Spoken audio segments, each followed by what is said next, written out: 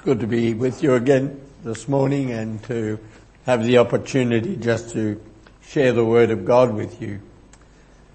Like some of you here, I've been a Christian for a long, long time, and for most of my life, most of my Christian life, I've been a preacher. But like many preachers over the last however long, I think I initially made a very significant mistake in the way I taught the scripture. Now you're all listening, aren't you? And that is that we are inclined, when we're teaching from the epistles, to teach verses only as if they apply to individuals.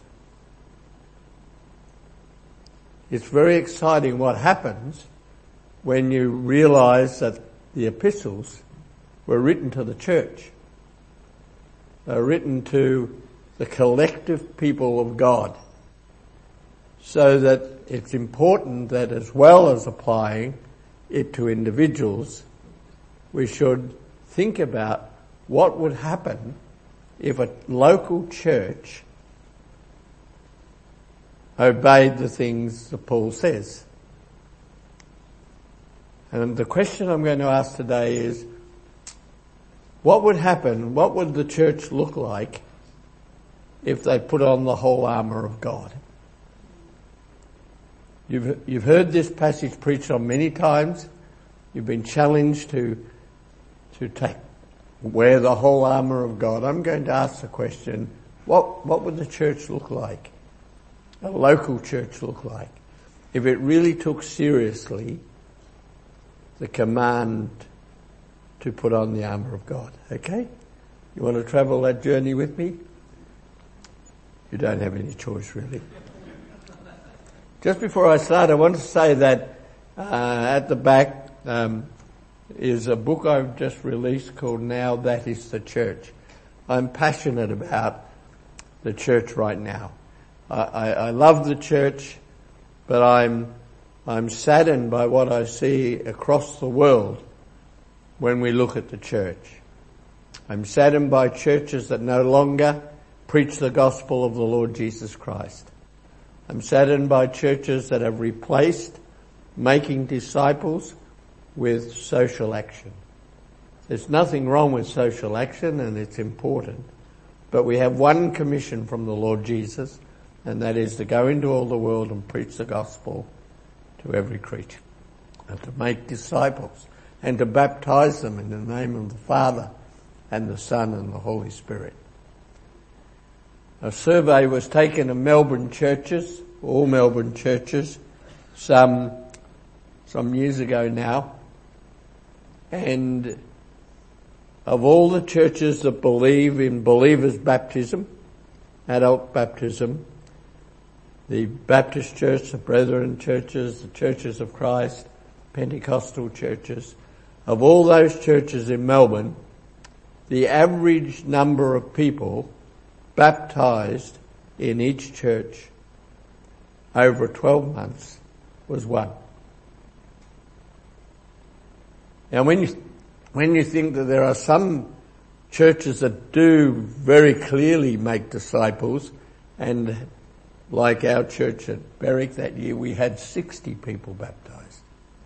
So take some of the big churches out of it, and you've got to ask the question, why are there churches who believe in the Lord Jesus Christ, believe in the redemptive work of Christ, believe in the fact that we need to receive Christ as our Saviour? Why do they baptise nobody in 12 months? And perhaps more than that, why haven't they baptised people for many, many years? Now, I don't know what the situation is here at Montmorency, and I didn't ask anybody quite deliberately because you won't think I'm having a go at you. But it is important to ask that question, because the reality is that while worship is important and God calls us to worship Him, gives us good reasons to worship Him, while other types of ministries, playgroups and food banks and so on are all very important. They are the ways by which we express the love of God. But as I said before, the commission that we've been given is to make disciples. To bring men and women, boys and girls, into a relationship with Jesus Christ and to disciple them to walk with the Lord and to grow in Him. That's the truth. We can't avoid that. So my challenge in this particular book was, it's time to ask that question. The local church to ask those questions. It's time to see what might block the flow of the love of God through the church to the community, resulting in people coming to Christ. Now, there's lots of things said about the church in the epistles and in the Gospels.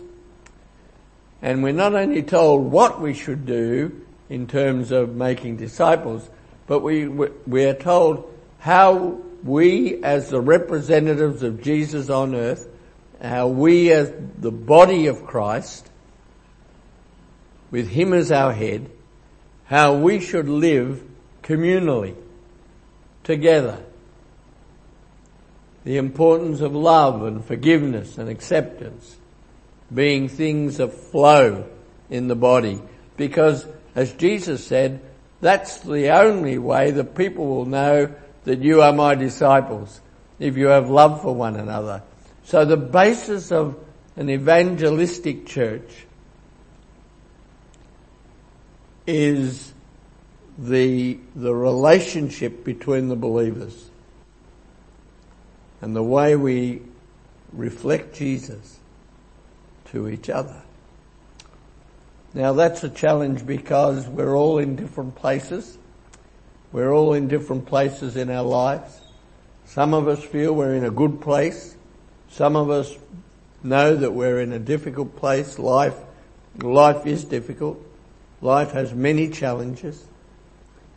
And that's part of what loving each other is about. It's knowing what those challenges are. It's ministering the love and the grace and the mercy of God to people who are wounded and who are hurt. So I just wanted to say that this morning because it leads up to what I want to say about what would it look like if the church were to put on the whole armour of God. A bit worried about this morning because for the first time in 30 years I'm not using my old battered preaching Bible. It's had to be retired.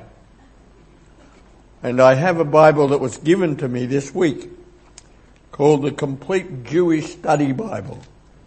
I just can't put it down. I mean, I love the Bible anyway, but just to read the New Testament in the light of Jewish tradition and Jewish language and the Old Testament theology is really very exciting. And so I hope it won't let me down this morning. I know where everything is in my old one. And so we've just got to learn that as we go on. So last week when I spoke on Ephesians 4, I gave a bit of a rundown first of the first 3 chapters of Ephesians. So now when we come to chapter 6, I need to give you a quick rundown of chapter 5 because it's really important what he says to Christians in chapter 5. He says that we ought to imitate God. He says to these Gentile Christians and Jewish Christians who are meeting together, who have broken down the barriers that have stood between them for generations, he's saying, live a life that imitates God. That's a huge thing to say. And so he's got to be speaking about the things about God that we have been given the power through the Holy Spirit to imitate, okay? So holiness is not, complete holiness is not one of them. But there are things we know about God, and one of them is His unconditional love.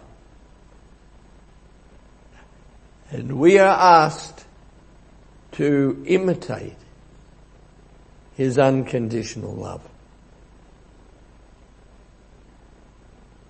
In Romans, Paul says, accept one another as God in Christ has accepted you.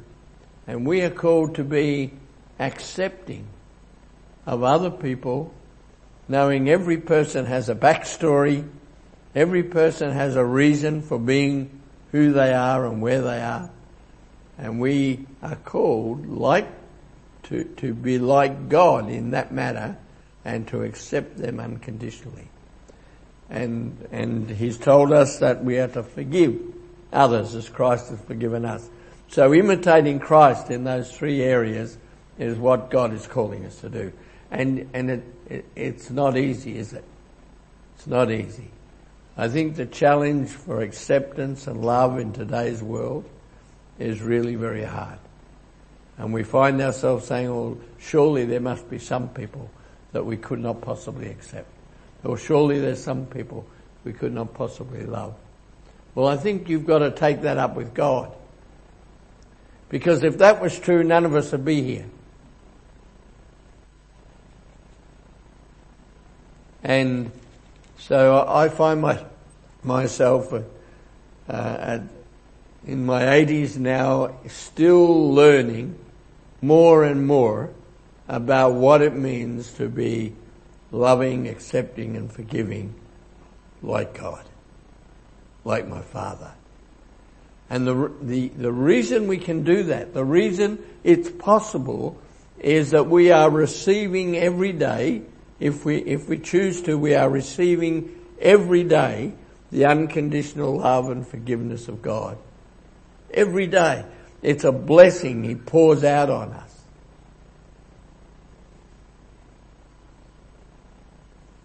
And then we have the privilege of reflecting that to the people around us.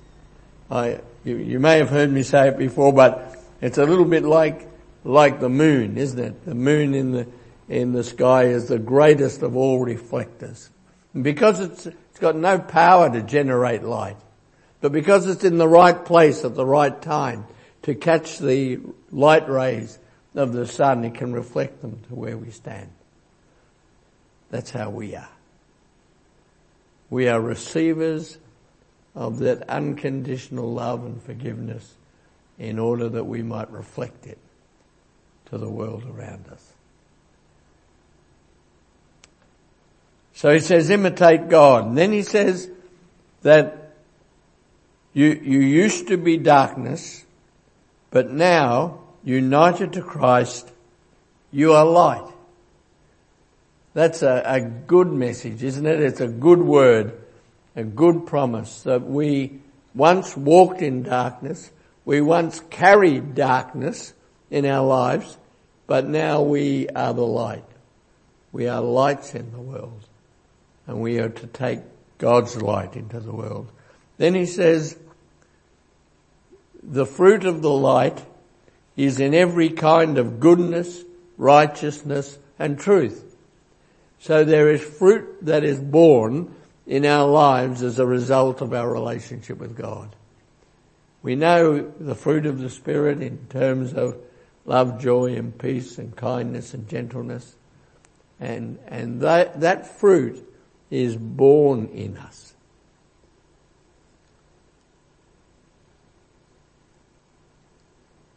We must not only be believers in that, but recipients of that.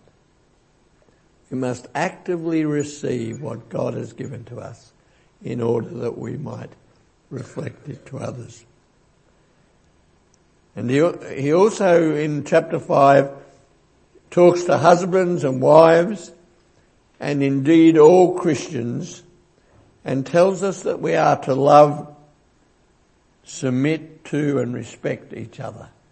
Now I know we have had traditionally had big arguments about what submission means, but be reminded that before he talks about that, he says to Christians, submit to one another. So submission means to lay down my ego, lay down my desire for power, lay down my desire for control, and to submit to one another, to serve one another, to put each other before ourselves.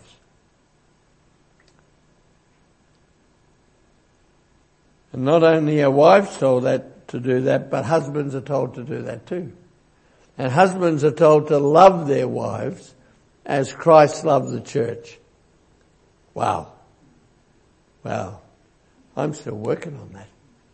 I don't know about you, but that's a big, big challenge. And we can only really do that through the Holy Spirit. Then in chapter 6, he talks to the children, he talks to the fathers, he talks to slaves, and he talks to masters. And he tells them that their imitation of God is seen in the way they relate to the key people in their lives. So the way children relate to their parents, the way fathers relate to their children, the way slaves relate to their masters, and the way masters relate to their slaves. And it was interesting to hear Pat talking about his new job, and our workplace is your mission field. My brother, who passed away a few weeks ago, he was a pastor for a long time, and he used to do something that I've never heard another pastor do. He would deliberately visit his members of his church in their workplace. He would make an appointment, he would call in for lunch, he would sit in the lunchroom, and he would share with them. And when they would say to him, why are you doing this? You know, we're supposed to come to the church, not the church come to us. That's not true, is it? And he used to say, because you are the missionary from our church. God has placed you in this workplace in order that you might reflect Jesus and lead other people to Christ. We're called to be Christ in every place. Whether we're a father relating to our children, whether we're a master relating to a slave, or a slave to a master, we are called to be reflectors of Christ. Then finally, when we get to verse 10 in chapter 6, he says, finally grow, this is from the Jewish Bible, finally grow powerful in your union with his mighty strength. Grow powerful in the union with his mighty strength. What a great way of putting it. I think the authorized says something about be strong in the Lord, but this is about what it's like to walk in the Spirit of God.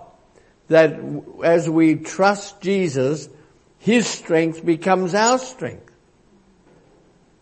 Now life can be really difficult, and some of you might be going through difficult times at the moment. Where do we get the strength to deal with life? Last night I was preparing a message. I was supposed to be sleeping, but couldn't stop my mind working, and was preparing a message for a devotion I have to give to pastors this week. And I wanted to help them understand that that when Jesus talks about life abundant, he's not saying, therefore you'll have no problems. Therefore you won't have people who drive you mad. Therefore you won't have difficulties in relationships. He's saying, when you do, the life that I have given you brings with it abundant peace, abundant wisdom, abundant joy, abundant freedom to be what Christ has called you to be. Understand that. You must understand that. He has given us abundantly all that we need in every circumstance and situation of our lives. And we can trust Him for that. We can believe in that. So in chapter 6 and verse 10 he also says, put on the whole armour of God. And why is that so? So that you will be able to stand against the deceptive tactics of the adversary. For we are not struggling against human beings, spiritual forces of evil in the heavenly realm, but against the rulers, authorities and cosmic powers, against the spiritual forces of evil in the heavenly realm. So take up every piece of war equipment God provides, so when the evil day comes, you'll be able to resist. And when the battle is won, you will still be standing. Therefore stand. And then he goes on and says, put on the belt of truth. He was probably in a prison at the time he was writing this, Paul, and was probably looking at Roman soldiers on a frequent basis in their armour. And so he takes this picture and he shares it with the Christians to whom he's writing. And the armour is very impressive, but it wouldn't stay on the body without the belt. And there was this large belt around it that held it all together and gave him mobility even though he carried this heavy armour. And Paul saw the belt in our lives as the belt of truth. What would happen if the church universal, what would happen if the church in Australia, what would happen if the church in the city of Melbourne was to take that literally and say, we are going to put on, in order to stand against the evil adversary, Satan, we're going to put on the belt of truth. We're going to hold everything together in our church based on the truth, the redemptive truth of Jesus, the truth that He alone saved from sin, the truth that it is by grace alone that we are saved, and the truth that those who come to Him and repent of their sin and receive Christ will be saved, the truth that He has adopted us as His children, and we are His children and He is our Father. The truth that we are the church placed here by God as a body, being Christ in every place. That's the truth. And when that truth is the foundation on which we stand, the foundation on which we stand, it changes the whole life of a church. It changes the life of the church. The church becomes motivated to be Christ in their community in every way that it is possible, and particularly in the presenting of the gospel of the Lord Jesus Christ.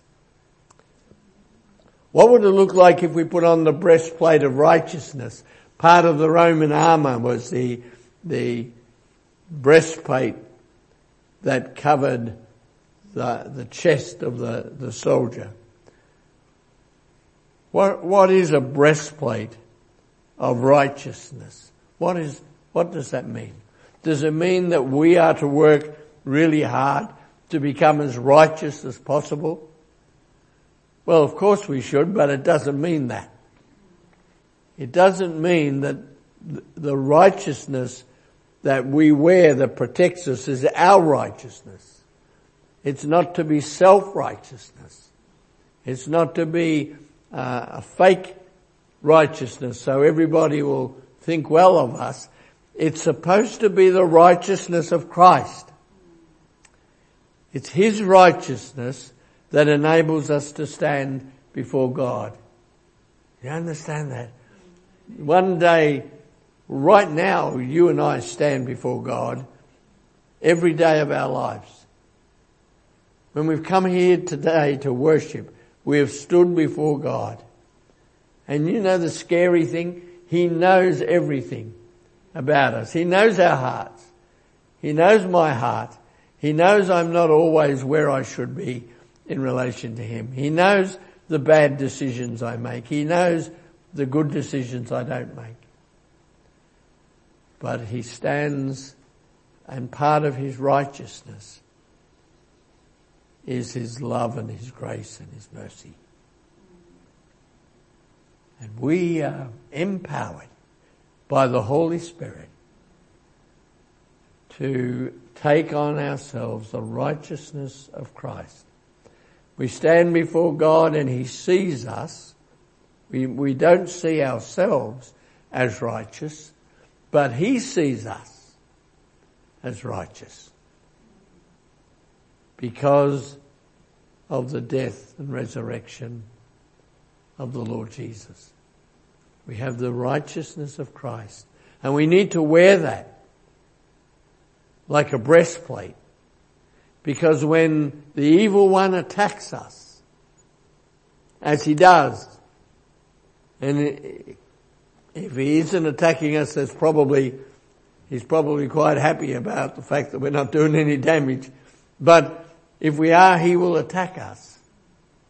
You realise that? You understand that?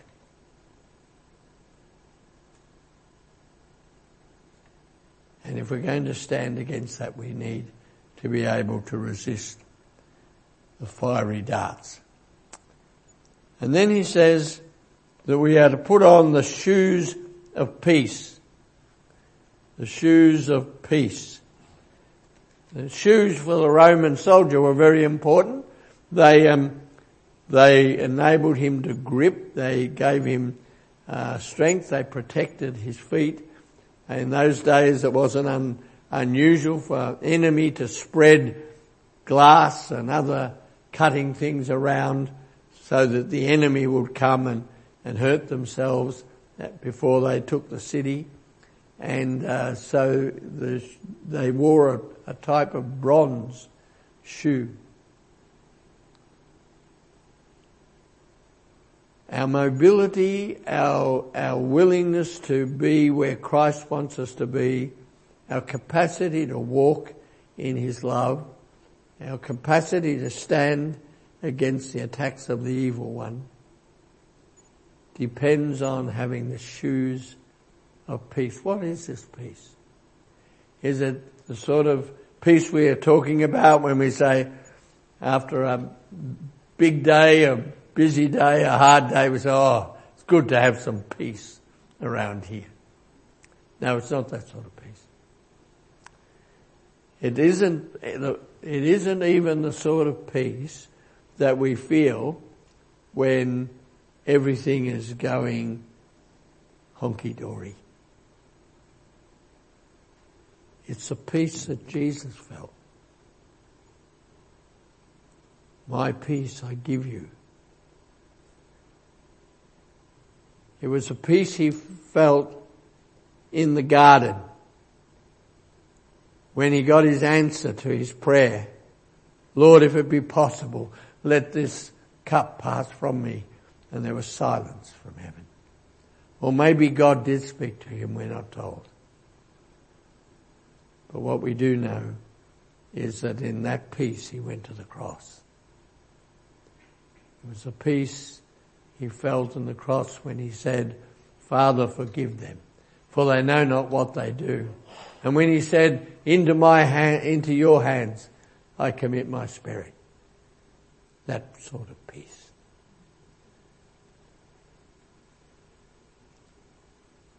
When the church takes that seriously, then the teaching in the church and the message of that church, that local church, is about finding the peace of God in the challenges of life. To be able to stand against Satan and be able to say, we will not allow this peace to be damaged. Now, one of the things I've been doing over the last few years is I work with churches who have conflict. We shouldn't have to do that. In the house of God there will be differences. Of course. Differences are good. It's good when someone brings a perspective that is important for the time, and there will be differences, but there should not be conflict. Conflict is when we are reacting to the anxiety and the fear in ourselves towards somebody who is different or saying different things. If the peace of Christ rested upon the church, if the willingness to do God's will and to know that we're doing God's will and that brings peace, then it would make the church a different place. Now, I'm probably talking to the converted here, but churches are being torn apart. During COVID, the conflict in churches rose to an unprecedented level. When I wrote my book on conflict, I got calls from people all over Australia saying, would you consider coming and helping us with our conflict? Well, of course, I couldn't go because my health wouldn't stand up to that. But it broke my heart to think that the reason the subject made sense to people was that that's where they were at in conflict right at that moment. Working with a church right now that in Melbourne that is torn apart by the most horrific conflict you've ever seen. It could even end up in court. Breaks your heart. And then he says there's not only things you should wear, but there are things you should carry. And one of the things you should carry is the shield of faith. Now it's good to know that he goes from the armour to what you're going to carry in your right hand and what you're going to carry in your left. You're going to have a shield in one and a sword in the other. And this shield is the shield of faith, or my translation here uses the word trust. Faith is something we have. Trust is something we do. When we put our faith in something, we then have to step out in trust that what we have put our faith in is sound. So we have a shield of faith or trust to go forward into battle. I could say a lot about this, but I want to ask the question, what does it mean when a church makes this an important part of their lives? Where is faith focused on in church life? You say, oh well, most of our sermons in some way or other relate to faith. But I heard some of it this morning in the share, prayer and share time. When somebody was prepared to share what God is doing for them in their lives, that's the sort of trust, the evidence of the trust they have in God, the evidence they have that they have faith in God. We need to share it. We need to tell our stories. We need to give our testimonies. Some of you will remember, or certainly we do, when I was first saved, I belonged to a Christian Endeavour. Do you remember Christian Endeavour? You've got to be about 80 to remember it, but I remember it well. And we used to go along to Christian Endeavour on a Friday night. All the young people would be there, and all the grandpas would be there as well. And grandmothers. And all the people in between. And one of the things that happened every Friday was that we had time for testimonies about what God was doing in our lives or what we were struggling with at that time. It was just amazing. Talk about being discipled. I was discipled more through that after becoming a Christian from a non-Christian background than anything else that I can imagine. To see a farmer, to see the lady who was to become my mother-in-law standing up in church and saying that last week my milking machine, the engine on my milking machine broke down. And she was a widow with 4 kids and 100 cows. And she ran the farm. And she would say, it broke down. I had all these cows in the yard and no way to milk them. And she said, I cried out to God and said, God, I need help. So she prayed, and then she went in to look at the motor to see what she could do. And within a few minutes, a car turned off the Bass Highway, down her road, drove up her drive, and fixed the engine for her. Now, that's not a coincidence, that's a God incident. And it happens when we pray. And to hear those testimonies when I was a young Christian, to hear how a widow could talk about how God sustained her and gave her the strength to run a farm and raise a family,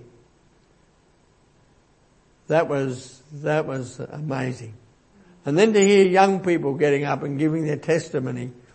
The first time I heard it was just before I became a Christian. We went along to this Christian Endeavour, I'm not quite sure why, and I saw Julia at 14 or 15 years of age giving her testimony. And I thought, she's weird. Now, she's talking about God as if he's real. But he was real. He is real. And those stories, those testimonies strengthened me. And I want to say, tell your stories. Find a way in your small groups. Find a way in your church services to share what God is doing, because that builds faith. That builds our trust. And that's the shield that the church carries. And then he said, we're to carry the sword given by the Spirit, which is the Word of God. The sword of the Spirit is the Word of God. Does a local church embrace the Word of God as the authoritative Word of God? Do we stand on that? Are the decisions we make based on that? Now, I want to say something that's a little bit scary, but the truth is that not all the traditions of the church are necessarily biblical. Examine them. Examine them in the light of Scripture. Don't be afraid of change if change is necessary. The sword of the Spirit. It's the sword that wins the war. The armour protects us, but it's the Word of God that we must take into the world in which we live. And then finally, he says we should have one more piece in our armour, and that's the helmet of salvation. Or my translation says the helmet of deliverance. It's the mindset that Jesus is our deliverer. He's the mindset It's a mindset that the gospel we take into the world is a message of deliverance. You may have heard it thousands of times, but there are people out there who've never heard it once. A question that the church universal has to ask is how well are we sharing Jesus with the world in which we live? The question is not how many people are we winning for Christ. The question is how well are we sharing the Word of God? How consistently are we doing that? How are we doing that through all our programs in the church? We're thankful, aren't we, for missions that have gone out into the world. Missionaries have gone out in the world taking the gospel of Christ. Well, we live in a non-Christian era in our city. We live in an era where children, teenagers and young adults have often never heard the gospel of the Lord Jesus Christ. We had a young lad about 13 years of age visiting our neighbour in the village in which we live, and he always comes to talk to me for some reason, and I kick a soccer ball with him and have a bit of fun with him and talk to him. And his name is Jesse. And I said to him one day, you know, there's a man in the Bible called Jesse. And he said, what's the Bible? What's the Bible? Now, he's not unusual. We live in a post-Christian era in Australia, and we need to be reaching the masses for Jesus Christ. The local church has a responsibility in its neighbourhood. Now, I'm not saying these things to make you guilty. I'm saying these things to make you excited. There is a work to be done. There is a task to be completed. There is a God who will enable us to do that task, who will give us the vision, who will give us the strategies to do that. We've got to believe that. We've got to ask God to give us the courage as individuals and as a church to put on the whole armour of God. And then he finishes by saying, and pray at all times. And he says, pray for those who are Christians as well as those who are non-Christians. Pray for those who are being Christians at work. Pray for those who are being Christians in difficult places. Pray for those who are out there on the front line for Jesus. And then he says, and pray for me too. Well, you can understand that, can't you? He's in prison for Christ. He doesn't want to lose anything by being there. He wants the believers to pray for him. We have Christians today around the world who are in prison. We should be praying for them. Let's pray now. As I said last week, that this is a good time for you to make your own personal response to whatever God may have said to you through the service today. It may have been through the communion. It may have been through songs we sang. It may be through the reading of the Word. It may be through the message. What did God say? What are you hearing? It might be encouraging. It might be discomforting. It might be affirming. It might be a challenge. But it's coming from the God of grace. It's coming from the God of all mercy. Coming from the God of love who loves you and loves the world with unconditional love.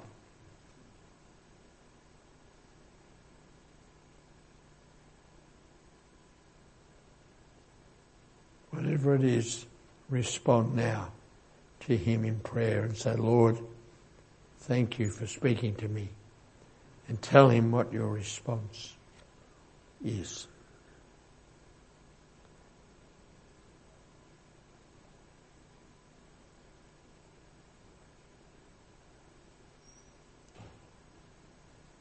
Our Father and our God, we are amazed at the depth of your mercy and grace. We are amazed at the way in which you have redeemed us and adopted us and made us your children. We're amazed that you continue to work in power in our lives. We thank you that we can become powerful through our relationship with Jesus. Not powerful people, but power filled by the presence of God, so that we can stand against the evil one. And we thank you today in Jesus' name. Amen.